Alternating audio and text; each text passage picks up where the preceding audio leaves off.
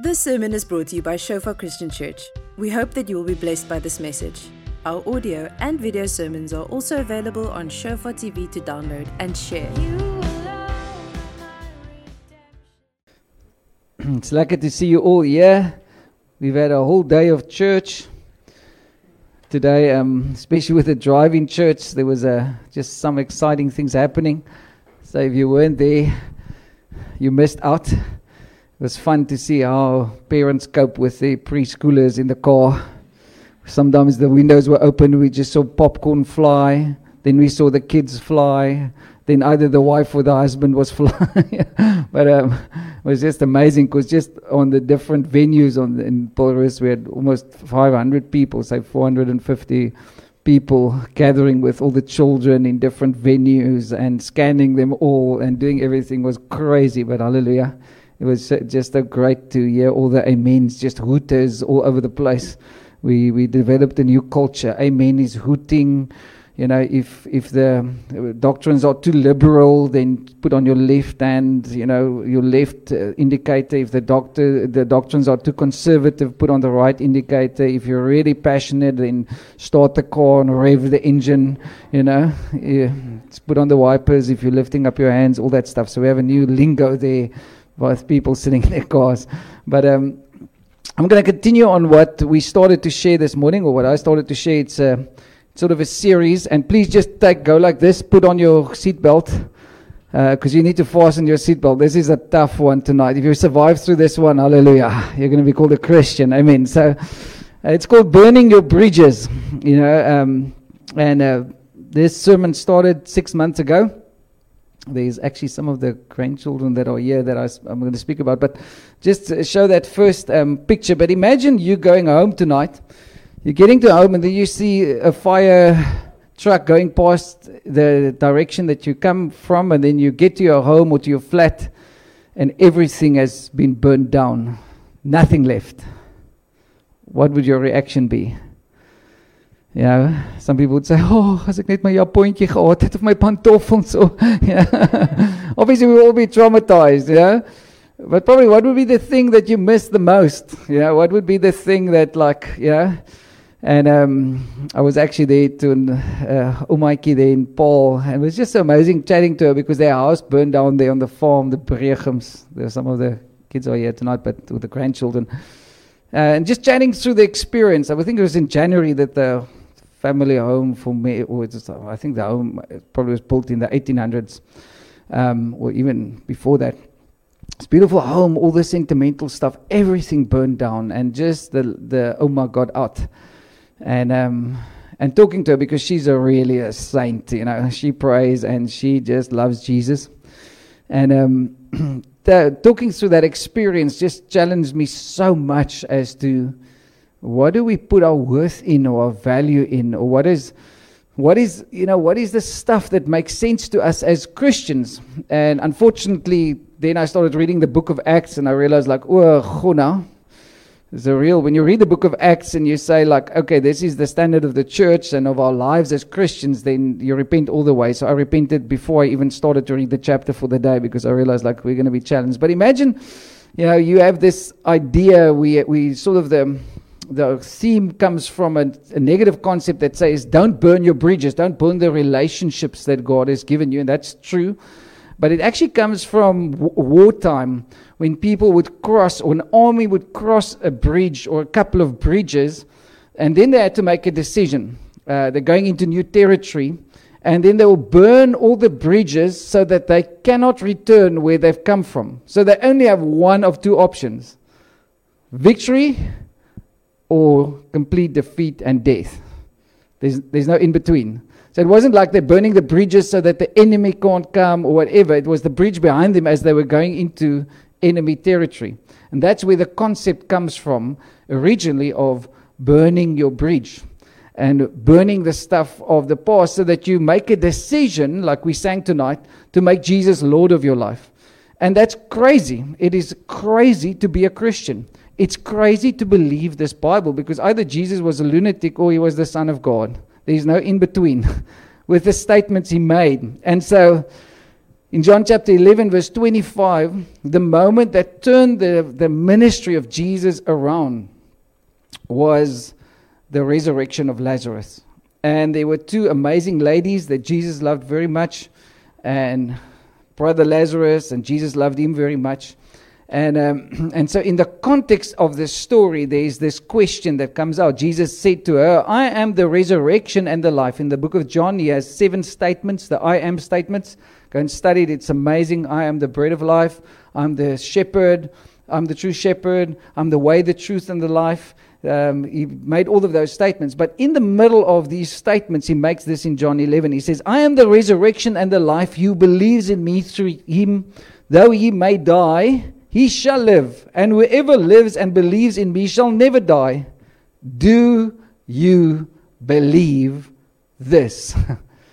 At the central figure or the central theme of the book of Acts and of the gospel is the virgin birth and the resurrection.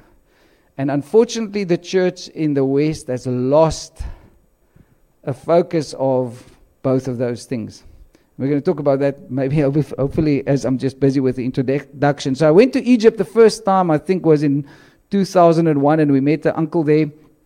And I asked him like, hey, what can we do for you? And the first thing he said, some of you heard this story, he said, don't send people here. Don't send people out of the West because of your diluted gospel. And I thought like, oh, okay, that's like nice to say that, you know. Then I said, okay, but what can we do? He says, pray. You can pray for the church in Egypt and the Middle East. And said, what can we pray for you? And then he said the following words, I'll never forget it. He says, pray that the church in Egypt will embrace its season of martyrdom. And I thought like, that's what a prayer to pray. And then the next year we went to India, northern parts of India, and the theme of the conference was how to joyfully endure persecution for the gospel. You know, 75% of the church in the world is suffering great persecution because of their faith and the gospel. The West, the church in the West, it's not a different church. There's one church. We're all part of the same bride, okay? The church in the West is being pruned and being challenged. And what's coming out is not positive.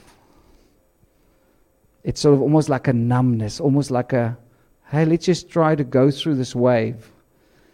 And the church always has an opportunity. And that opportunity is to say yes to death to be able to know life. John 12:24, just the next chapter. Jesus says, most assuredly I say to you, unless a grain of wheat falls into the ground and dies, it remains alone. But if it dies, it produces much grain. He who loves his life will lose it, and he who hates his life in this world will keep it for eternal life. Hello everyone there on the streaming. I forgot to say hello. Hello, Vilio. Okay, so verse 25, he who loves his life will lose it, and he who hates his life in this world will keep it for eternal life. If anyone serves me, let him follow me, and where I am, there my servant will be also. If anyone serves me, him my Father will honor. Sure. I want to know the honor of God when I serve God. Anyone else included? You know, when we went to Indonesia last year, the most amazing story of the revivals that started in Indonesia, lots of missionaries that came across, and many of these tribes were cannibal tribes, were very antagonistic against the gospel, against anyone else bringing their beliefs. Most of those missionaries came with their coffin, said goodbye to their families, and said, I will be buried, but I'm not afraid of death. The most amazing thing is you can't threaten a Christian with death. Hey, Avi, you can't threaten a Christian with death. Sorry? For me to die, for me to live is gain, but to die is Christ, to know him. And so the central theme of the gospel is death, but not like, oh, this is so punishment because it's what I say no to. It's right there. It says, but if it dies, it produces much grain. And so the challenge for all of us is, are we willing to walk the life of the gospel? Because there is a cost, but the producing of the grain, the multiplication. You know, we had this morning a doctor with us in church, Dr. Izel, she medical doctor, testified of the scare she got a couple of weeks ago with having breast cancer, and she obviously knows what she talks about. And so she went to this person, and now she says it just goes on and on, the one test, and eventually she must do a MMI, is that right? I don't know what scans and all this stuff, but everything is there, and it points to almost 100% sure that she has got breast cancer. And she says this morning the most beautiful thing. She says, well, I prayed, and she's got 5 children, and thinking about them, and going through all the fears and all of that stuff. What if she would die? And then she said something that just struck me. She said, well, if cancer is my ticket to get into the cancer ward to tell them about Jesus, I'm willing to go there. Yo. I thought, she's saved. But you see, we are sometimes so removed from what the gospel is because, we are really wanting a comfortable gospel. We really sort of want to add God to our lives. And I want to say to you, I'm not yet to tell you that this is a nice life. I want to tell you this is a real. And as a Christian, you're going to face death. And whatever you face, there's an opportunity for much grain to be produced. Because even out of that testimony, out of what happens in your life, you have a choice. You can be offended, you can be negative, you can harden your heart, lose your passion for God, and decide, I'm going to go into the world. Or you can say, God, I'm not going to let go. And we're going to show you what that means, not to let go, for what it is. And so there's a couple of deaths that you must reckon yourself to. And Romans talks so beautiful about it. I wish we had 10 hours just to do Romans 6, 7, and 8. But Romans 6, verse 1 to 13. What shall we say then? Shall we continue in sin that grace may abound? Certainly not. How shall we who died to sin live any longer in it? Or do you not know that as many of us as were baptized into Christ Jesus were baptized into his death? Therefore we were buried with him through baptism into death, that just as Christ was raised from the dead by the glory of the Father, even so we also should walk in newness of life. Verse 5. For if we have been united together in the likeness of his death, certainly we shall also be in the likeness of his resurrection. United together in the likeness of his death. You see, the world doesn't want to face any tough things or death or breakdown or stuff. It's all superficial. But the Christian has the opportunity to stare death in the eyes and then say, oh death, where is your sting? Why? Because of what Jesus has done. Because once you face that stuff, once you even face the ugly stuff in your heart, the almost imperfection, and you begin to cry out to God. I told the 4 o'clock guys, when I studied B accounting, and so I walked out of varsity thinking I am the bee's knees. I know, this is it, I've got a degree, So to be very honest, now I get there, I've got about 12 or 14 people working under me in the accounting department. I'm the financial manager and all that stuff. And so I'm going for that. It's my first week. So I'm like the boss, And now I'm sort of judging a bit. Oh, all these cleaners, they don't have a degree, but whatever. I didn't say it. I didn't say it because I'm a Christian in any case. But in my mind, I'm just thinking I need to perform. I need to show these people. And so there's these photocopy machines at the back and all that stuff. Some of you have heard this story. And I go around the corner and I've got a 80-page a format thing and budgets and stuff that I must staple together. And I get this industrial stapler and I put it in. There's nobody there, and I go bah, and I'm thinking this is it, and I staple my finger in through the side with this industrial stapler into this 80-page of report budgeting stuff. And I'm lying there and the blood is flowing and I'm thinking, just don't let the blood get onto the report. But I'm sitting there, and I'm sitting there and I Now my office was just like 3 offices away. So I run into the office, close the door, and I go and sit in the corner. I go like, oh, and I don't know how to get the stapler out. But now I'm too ashamed to call anybody, just to ask like help or whatever. And I said, Jesus, help. And I'm sitting there and the blood is flowing. I'm thinking like, what are these people going to say? Some of them have been working here for like months and years. They've become the perfect staplers. They just know how to do it. And here the man with a degree on his first week can't know nothing, can't even staple properly. And the blood is flowing down. I'm sitting there. And here comes this cleaning lady. She walks into the office and says, hi! Oh, this must be for the glory of God.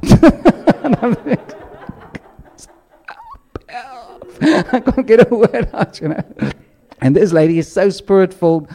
And she loves the Lord. She became like one of the prayer warriors in the business, And we just prayed together. There was another guy, mechanic, and he didn't wear proper underarm, but the 3 of us prayed, We would pray. I would just always make sure I'm downwind, or not upwind. What do you call it? The other way, so that when you pray, there's no flavor or fragrance coming through. But that day, I realized that when Mary prays. And she prays like this in Afrikaans. O God die Vader, kom en skud hierdie plek. I think like, wow, I'm just standing on attention when she prays. She comes here from the Cape Flat. But she can pray. When she prays, all the demons go on holiday. They just leave. And I thought like, wow. And then my life changed. Because I realized like, sure. I'm just fulfilling a function in this life. And she's cleaning, but she's praying in every office in such a way that one day I walked into my boss's, the CEO's thing, and as I'm walking in, my ring finger begins to burn. I take it off. I think like, what's going on? The ring on my finger begins to burn. I've never experienced something like that. That's like weird, Then I put it on. When I walk into his office, it burns again. So I put it off, and I said like, oh Lord, what is happening? This is crazy. 3rd time I go back and I say Mr. Peter, I don't know, but there's something wrong in your marriage. And the guy just breaks down. He says, my wife left me this morning. She walked out of the door. She says, never going to return. I said, do you believe in Jesus? He says, yes. I said, okay, let's pray. But now you go repent. Ask forgiveness. That's where we start. Oh, the gospel works. Amen. Thank you for your quietness. Dead to sin, but alive to God. But where are we now? Bernard, stop interrupting me like that. Okay, so we are in verse 6. Knowing this, that our old man was crucified with him, that the body of sin might be done away with, what we should no longer be slaves of sin. For he who has died has been freed from sin. Now, if we died with Christ, we believe that we shall also live with him, knowing that Christ, having been raised from the dead, dies no more. Death no longer has dominion over him. For the death that he died to sin once for all, but the life that he lives to God. Likewise, you also reckon yourselves to be dead indeed to sin, but alive to God in Christ Jesus our Lord. Therefore, do not let sin reign in your mortal body, that you should obey it in its lust. And do not present your members as instruments of unrighteousness to sin, but present yourselves to God. So he's writing not just about the forgiveness of sins, but he's beginning to say like, do you remember what Jesus asked her? Do you believe? Do you believe this resurrection? The central theme of the book of Acts is about the resurrection of Christ. And here he says, like, not just have you been forgiven sins, but do you believe that God has broken the power of sin and the reign of the power of sin in your life? Because you must reckon yourself dead to that. Dead to sin. Dead to self. And dead to the world. Listen to what Matthew 16, we all know this verse. It says, then Jesus said to his disciples, if anyone desires to come after me, let him deny himself and take up his cross and follow me. For whoever desires to save his life will lose it, but whoever loses his life for my sake will find it. For what profit is it to a man if he gains the whole world and loses his own soul? Or what will a man give in exchange for his soul? Next couple of weeks, I'm going to talk a lot about the church in the Middle East and the suffering church. The majority of the church in the world. Because what we have is not normal. It's not normal church. There's more than 200,000 Chinese Christians that have signed up on the Silk Way to lay down their lives physically for Jesus, to preach the gospel through the Middle East, to go back to Jerusalem. If you want to be a Christian in China, you have to sign. If you want to receive your social grant, you sign there and says, I reject any faith, and especially Christianity. Most Christians say no to a social grant because the new leader wants to be Mao Zedong, wants to be an emperor. Is the church suffering? Yes. Is the church exploding, growing, healthy? Yes. In India, they've just signed anti-conversion laws. In Nepal, Pakistan, Sri Lanka, all the countries. There's a marching through the world to increase persecution. And most of those people just say, we will not deny Jesus because we've tasted of his resurrection. We live for Christ, to know the fellowship of his sufferings. And we have to embrace and we have to begin to prepare ourselves as the church in the West to say, God, like Daniel, whether you deliver us or whether not, we will worship you. Take us through the fire. Unfortunately, most of the church in the West doesn't even believe the gospel anymore. So we've lost the power. I love what Reinhard Bunker says. He says, preach the original gospel and you'll get the original results of that gospel. Yeah, but I'm just adding Jesus to my life, I'm just sort of planning all my tennis trips and my golf trips and my surfing trips and all my social trips and my hiking trips. I'm planning all of that weeks and months in advance. And I'm really excited about that. But Jesus just sort of like, where can I fit him in? Imagine I tell my wife, Louise, you know what? I really love you. Bernard, this is now a tip for you. I'm picking on you and Avi. I really love you, but on Wednesday night from 7 to 8:30, that's when we're going to have like real deep fellowship. I'm putting that hour and a half out just for you. And I'll greet you for 3 minutes every morning when the day starts. And Sunday things are going to happen. Hey, ladies, you won't be happy. You're going to say, hey, go and find yourself another lady. I'm not going to get married to you. There's no commitment. Oh, can I dare to say that most of the church in the West does exactly the same with Jesus? We plan our lives around our nice trips. Nothing wrong with those nice trips. I play golf sometimes. It's not healthy for my character. It's not healthy for my emotions because sometimes I almost kill people. But fortunately, there are people like Ben Jason that plays much worse golf than me. So I at least get some positive feelings. Now, one day, I must take Ben Jason out. One day we were playing golf, and there's these old English uncles. Now, they play very slowly, so there's like a short hole, and we're going to go by. And we all already putting and finishing the hole, and Benny's going like this way and that way and running after the ball and this. And I tell this old uncle from England, from the UK, I say, like, Uncle, he's really good at football, playing football because he's like in the Stormer squad and all of that stuff. And so Ben eventually get to the green, where you putt. And so the uncle says, laddie, stick to football. So you've got lots of strengths, Ben. I'm backing you. Okay, but so the amazing thing is, are we really prepared to go there, to burn the bridges? Are we ready to say yes? And I'm not talking about a super spiritual thing. I'm just talking about Dr. Isel this morning. That's a doctor, but she doesn't switch God off when she's doing a medical practice. She prays for every patient. She lays hands on them because she knows the healer.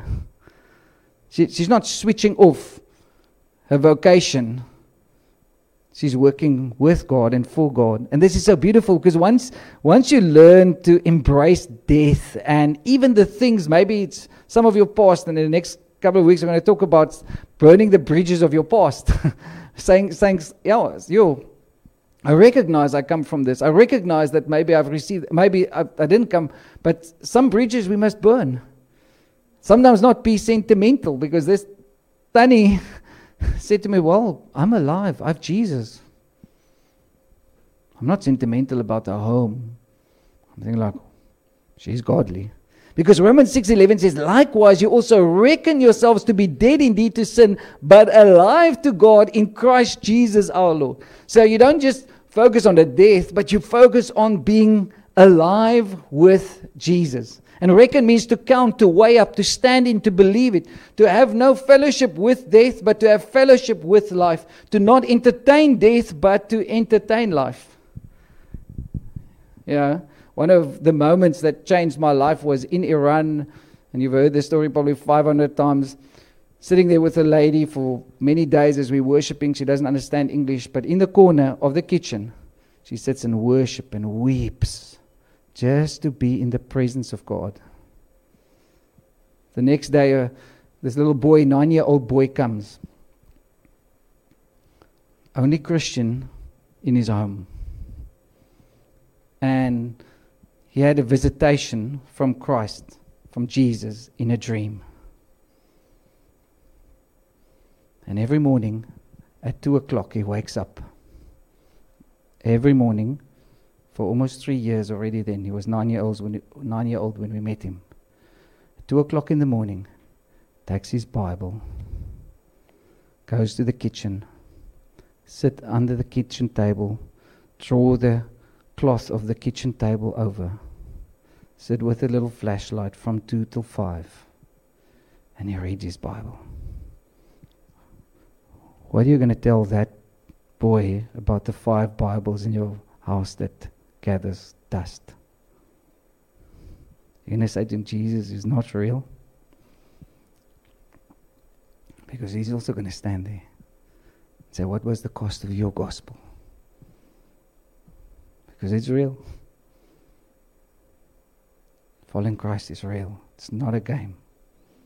And you have to decide on how you're going to follow him, because you reckon yourself dead to sin in the world. You reckon yourself alive to God. That's the joy of knowing him. Maybe you're sitting here tonight and you're thinking like, my life is so messed up. It's not about perfection. It's not about being this passionate, holy Christian. Just count the cost. Say, God, I want that. I want to know you. This is what Paul writes in Philippians 3 verse 10, that I might know him and the power of his resurrection and the fellowship of his sufferings, being conformed to his death. If there's no death, there's no life. The world says, have life. Enjoy your life. Plan your life. Just enjoy everything. Don't be accountable to anybody, especially not to God. Just go on. Just enjoy. Just plan your life and spend it, make it busy, fill it with so many things. And then at the end of your life, you realize like, oh, I never had life. But life is knowing Christ. Life is the relationship. And so in the context of the story, and now we are getting to the sermon. Amen. Okay. Are you still excited? Because it's very quiet, yeah? Say, I know, yeah. But it's life. I'm just giving you life because, hey, we must preach the gospel, not of the West, not of our culture, not of our intellect, but the gospel that is real. Because you're going to be faced with issues. You're going to be faced with challenges. And then the decision is whether you're going to worship or not. Listen to this. This is the story. Now we're reading the story of that context of what Jesus asked the question about. Are you interested to hear that story? Okay. John 11. Thank you for your enthusiasm. Okay. Then when Mary came where Jesus was and saw him, she fell down at his feet, saying to him, Lord, if you had been here, my brother would not have died. A moment of intense emotional intensity. Now, I've got a big imagination. So when I read scripture, I actually read scripture as if I'm there. So I imagine, I picture myself this moment. I picture myself the moment when Jesus died on the cross. Oh, no, all the disciples ran away. The women stayed with him. They were so traumatized. They were so discouraged. They just thought like 3 years. We've given 3 already. We've left everything. And now our hero dies. Just imagine. It's not like just a story out there. It's like he died. And now he gave us what's happening here? And I love, Peter that ran away and denied him so many times and all that stuff. I love it when the angel appears and tells Mary and the ladies at the tomb, say, go and tell the disciples and Peter that I've risen. And Thomas and all the guys, can't be, they just depressed, they negative, they discouraged. Eventually they go back fishing. Go read John at the end, they just okay, let's go back, let's try, let's start all over, change the company name, change everything, just start from scratch again, go back to where we came from. Jesus stands there at the shore, he's braaiing fish, barbecuing is from the Lord, amen. Okay, so they come onto the shore. Jesus doesn't say to him, oh, you worthless one. You denied me 3 times. Let's sort it out now. You me. No. He says, Peter, do you love me? He says, Lord, I can't love you unconditionally, but I can love you like a friend. He says, feed my sheep, tend my lambs, look after my people, because I'm going to give you a capacity. Because you're going to know my resurrection power, but you're going to need to face death to know it. The death of your own denial of me. The death of that deep offense, of the prayer that you prayed that didn't come through. Mary had to face that. Lord, if only you were here. He's now dead. It's gone. Why did you, after you heard about his sickness, delay 2 days? I am offended with you, Jesus. Therefore, when Jesus saw her weeping and the Jews who came with her weeping, he groaned in the spirit and was troubled. The original says he deeply howled in his spirit. It wasn't just after it he wept in verse 35. That wasn't weeping. It was a deep confrontation with man's greatest fear. It's the fear of death. He saw all these people, and so God is not far from your experience or your valley of death even. He's not out there. He groaned in the spirit and was troubled, and he said, where have you laid him? And they said to him, Lord, come and see. And Jesus wept. And then the Jews said, see how he loved him. Verse 38. We get 34 and 35 again. Jesus wept. It's probably the longest verse in the Bible. Jesus wept. Verse 38. Then Jesus, deeply moved again, came to the tomb. And it was a cave, and his stone, and he lay against it. And Jesus said, take away the stone. And Martha, the sister of the dead man, said to him, Lord, by this time there will be an odor, for he has been dead for days. There's no mitchum, there's no spray it clean. There's Jesus said to her, did I not tell you that if you believed, you would see the glory of God? So they took away the stone, and Jesus lifted up his eyes and said, Father, you can almost miss the whole story, because this is the most important part coming now. Father, I thank you that you have heard me.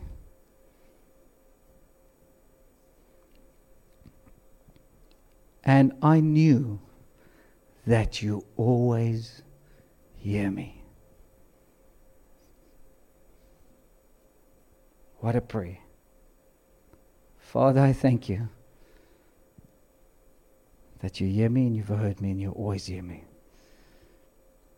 There's some of you that must know tonight that God has heard every cry of your heart.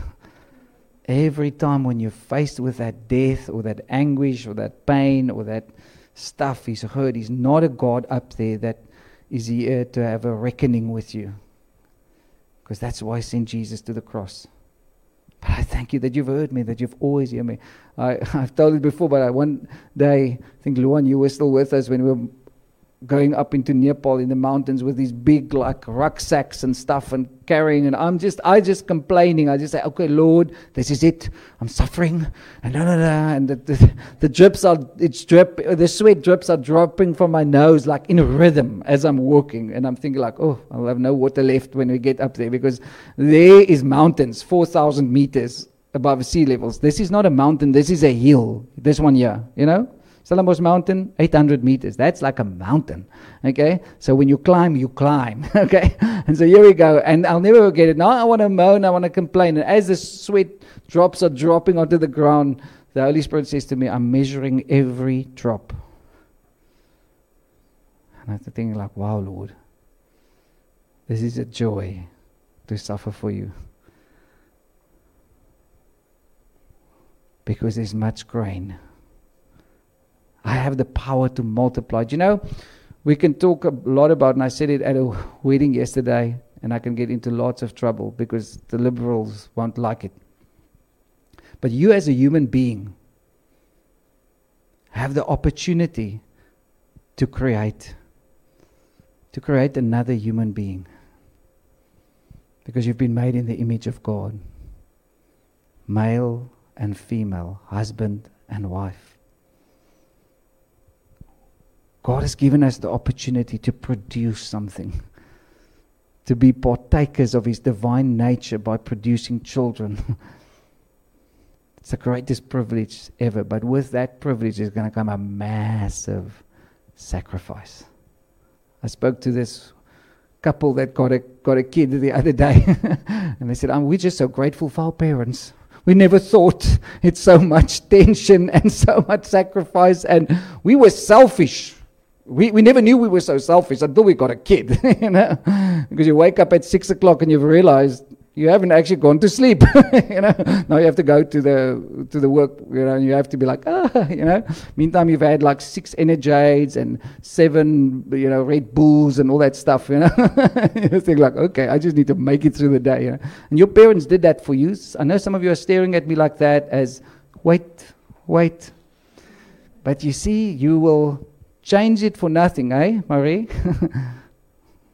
You'll change it for nothing to have those children because, hey, you only will learn to love once you've sacrificed. The world says it the other way around. No, once you feel loved and once you feel loving, then you're going to sacrifice for it. You only really begin to love once you sacrifice for something. Hello. It's getting very quiet. And the church in the West doesn't want to serve, doesn't want to sacrifice. We want to be convenient Christians. While 75% of the church has learned to sacrifice. You know, we met last year in Nepal. A lady, I can't even remember her age. Marie is not here. We sat with her. She's been married to the father of Nepal, the Christian church in Nepal. They call him Papa, father. Because he was the first guy to go to prison. And they said, well, we will kill you if you not deny Jesus. I said, I won't do that. And he was in prison for 25 years.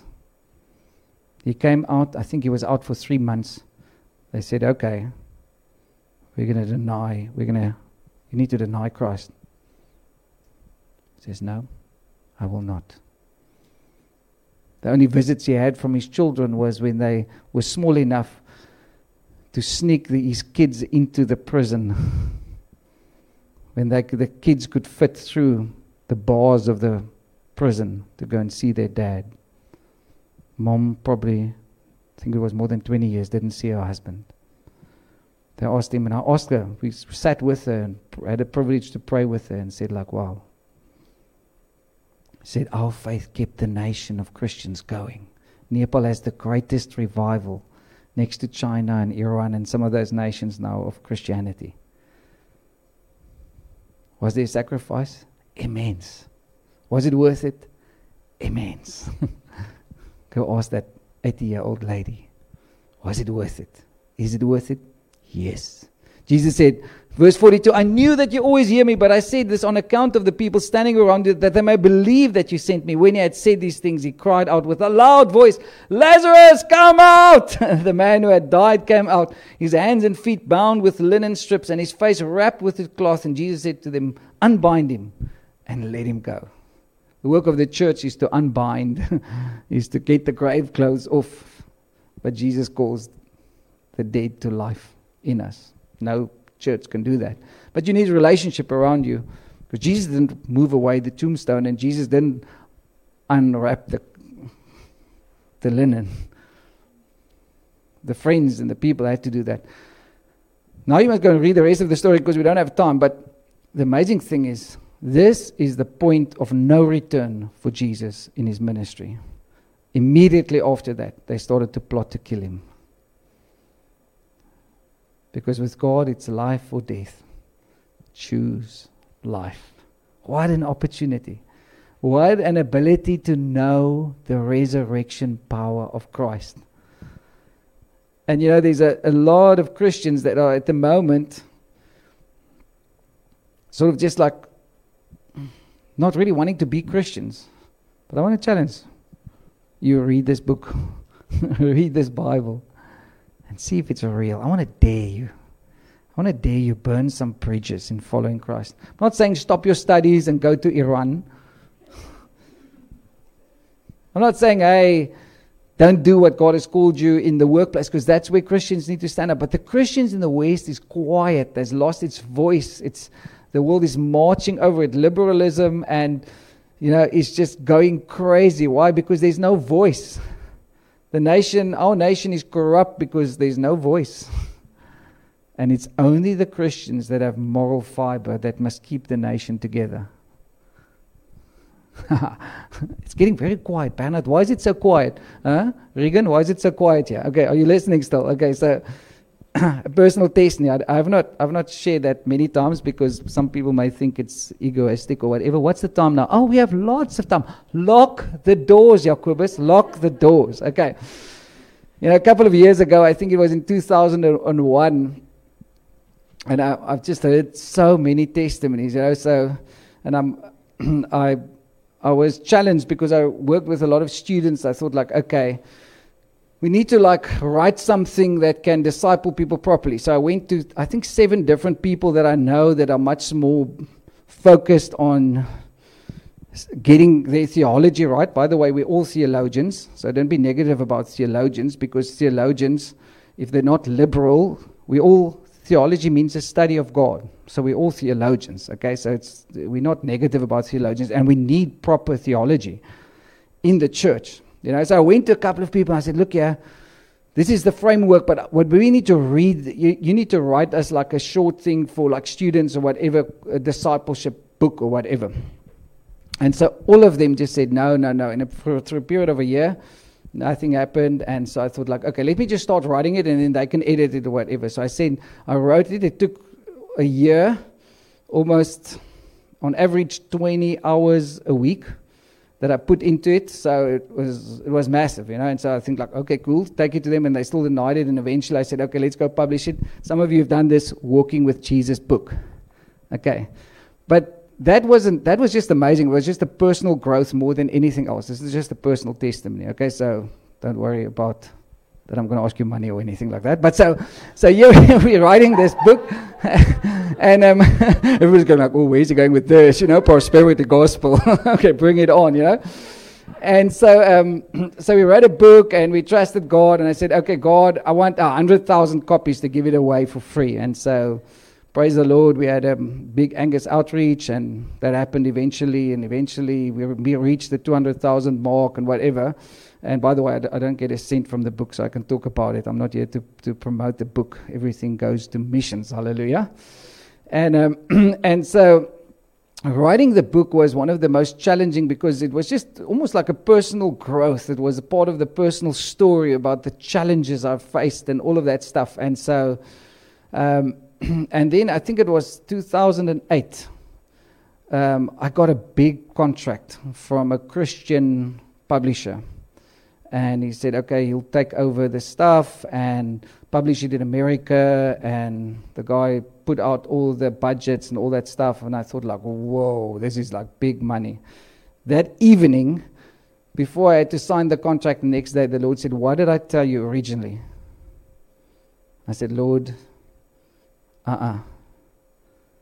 Next day I phoned the guy, I said, sorry, publisher. Because what would have happened, they would have taken away all the rights to actually give away the book for free, and then they would have paid stuff out per book that they sell or whatever, but then they'll be the owners of the book. And the Lord says, no, you must give away the book for free. And so I said it, and the guy said, well, you're making the biggest mistake of your life. I said, no, it's about obedience to God. And literally every week, last week, let me tell you a testimony of this book. A guy phoned me, and he said to me, you don't know me, but I broke into a house in Gauteng. And I stole a lot of books, and there was one of your Walking with Jesus books. And I started to read it. And I got saved through it. I just want to thank you for writing the book. So I was thinking like crazy stuff, And so the most amazing stuff, it's busy, busy translating into Zulu. The guy who's the translator for the Zulu thing phoned me this afternoon and just said like, he's just weeping as he's reading through the scriptures, This is the translator of the book, and it's being, I think, 14 languages already, and they're publishing it in Russia, and it's all just for free. And I'm thinking like, hey, we can't put a price to the gospel. It's just a book. But praise God, 70% of it is scriptures. I'm not promoting the book. I'm just telling you the story of that journey. And I still wonder what would have happened in 2007 if I signed that contract and gave away what God told me to do. Maybe I had a big bank account. But we came to Nepal in the north, traveled from the east to the west, and in the middle of Nepal, a guy came to me and says, I'm a pastor, and I've got a Nepalese translation of your book, We're doing it into the mountains. I'm thinking, like, Lord, that's exactly what you told me. Sow a seed.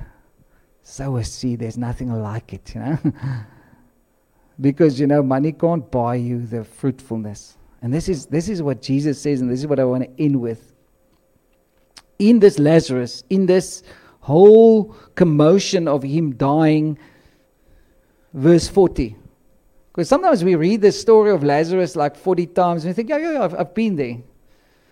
But sometimes you have to zone in a little bit, because here in verse 40, Jesus said to him, did I not tell you that if you believed? Remember the question he asked at the resurrection? Do you believe? That's the question he asked. Did I not tell you that if you believe, you will see many resurrections and write many books and be very happy with me? You would see the glory of God.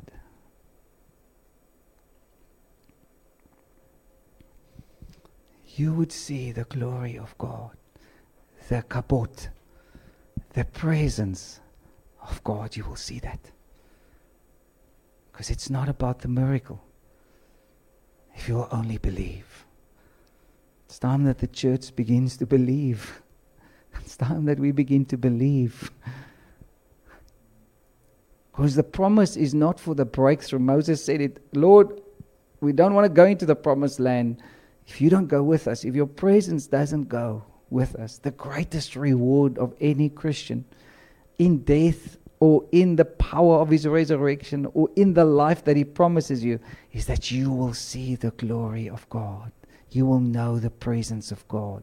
You will know the weight of God in your life, of his presence with you. Not on a Wednesday or a Sunday when you tune up your Christianity or try to be super spiritual, but in your life, the glory of God in your life.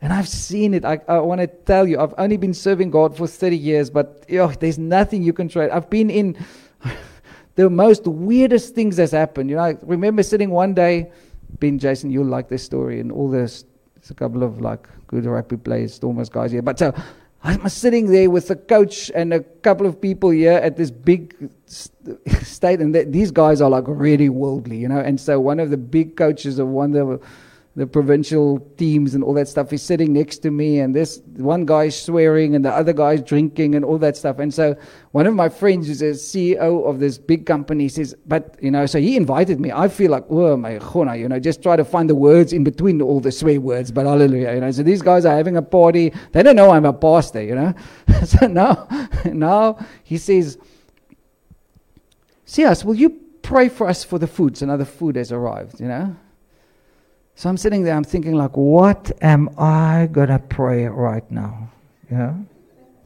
Because these guys are obviously, they are as unspiritual as a stone, as a palm tree, as a whatever you want to call it. They are very unspiritual. Okay, so now I'm thinking like, oh my God.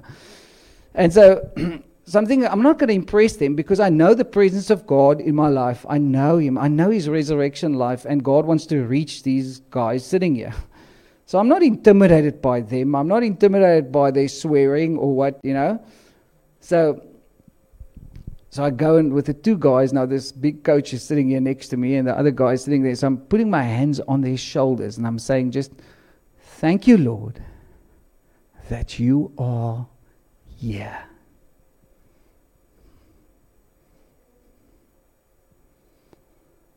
The next moment, while I'm starting to pray for the food, thank you for the food, the coach next to me shouts, what did you do right now? And I'm thinking like, what? So he, in the middle of my prayer, shouts, what did you do right now? I'm thinking, I said, I prayed.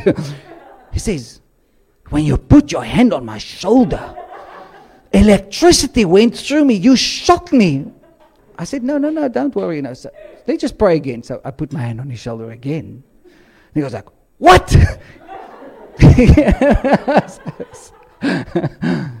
So I just said, God is here and He's not intimidated by you or by your status. That led to so many conversations with that guy. Because I've seen the glory of God. And I'm not intimidated by unsaved people. And you shouldn't be. But are you willing to sacrifice? Are you willing to go to that Lazarus tomb? And say, Jesus, I'm actually offended because I don't know why you didn't answer my prayer, but I know that you did hear my prayer. And I know that you always hear my prayer. So call forth that Lazarus, Lord. You see, for all of us, you have to stand in front of that grave sometimes. You have to stand in front of that place. I can tell you many testimonies. Many testimonies. One day I woke up and I was like lame in half of my body. It says I could not move. And I'm sitting there and I'm afraid of death. I'm afraid of being lame. I just thought like, what happened to me right now? I can't move. I can't physically. Half of it is like my face, everything down is just like completely lame. There's no movement. Now I try to move and it doesn't happen and it doesn't happen. And the Holy Spirit says to me, speak life. So I take this hand because this hand works. And I say, in Jesus' name, life. Yeah. 3 hours later, I stood up and I walked. Life came back. I still don't know what happened. I've told you so many stories of being in India and people saying, hey, you shall live and not die. And I realized like I should have been dead so many times. But see, life is in Christ's hands. And I trust Him with it. Because hey, if I live, it's Christ. If I die, it's gain. And so there's a shift that needs to happen in our Christianity. A shift of whether we're going to take Him seriously at His word. I'm not talking about an intellectual pursuit. I'm talking about a surrender to who He is, the God of this Bible. Nothing wrong with intellect. But first, a heart pursuit. And you need to burn some of those bridges. You need to say, I'm going to say no to those nice social stuff all the time. Because sometimes I must go up the mountain and I must go and pray. Sometimes I must go and seek His face. Just me and Him. Sure. Because there's a sacrifice that the church in the West must get used to. We don't want to see the results before we've sacrificed. We just sacrifice because it's willing. It's for the glory of God. It's for worship. It's worship. It's worship to Him. So some of us must change our schedule. Some of us must change our weekend plans. Some of us must change our social plans. I'm just saying it out of love. And I'm not the perfect Christian. I'm the least When I veg, I veg. You know? When I'm in the flesh, I'm in the flesh. You know? When I repent and say, God, sorry, save me. So I'm not trying to put perfection on you, but I do try to say, you need to be obedient. You need to be obedient. Because it's worth it. It's worth it. It's for the glory of God. And there's a contention for the presence of God in our lives and in the church. Are you willing to go there? Or are you going to just be a normal, airy-fairy Christian?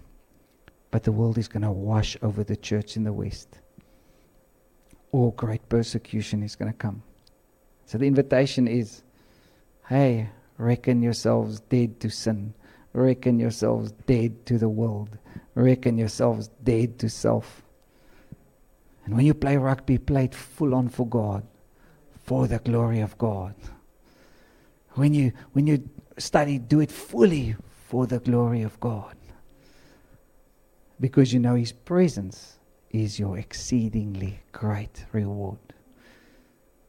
And we've become so familiar with His presence that we don't even know what it means anymore. But He wants to bring His glory. Just like that moment with Lazarus. So will you stand? Thank you for listening. Remember that our sermon audio and videos are also available on Shofar TV. Go to www.shofaronline.tv to download and share.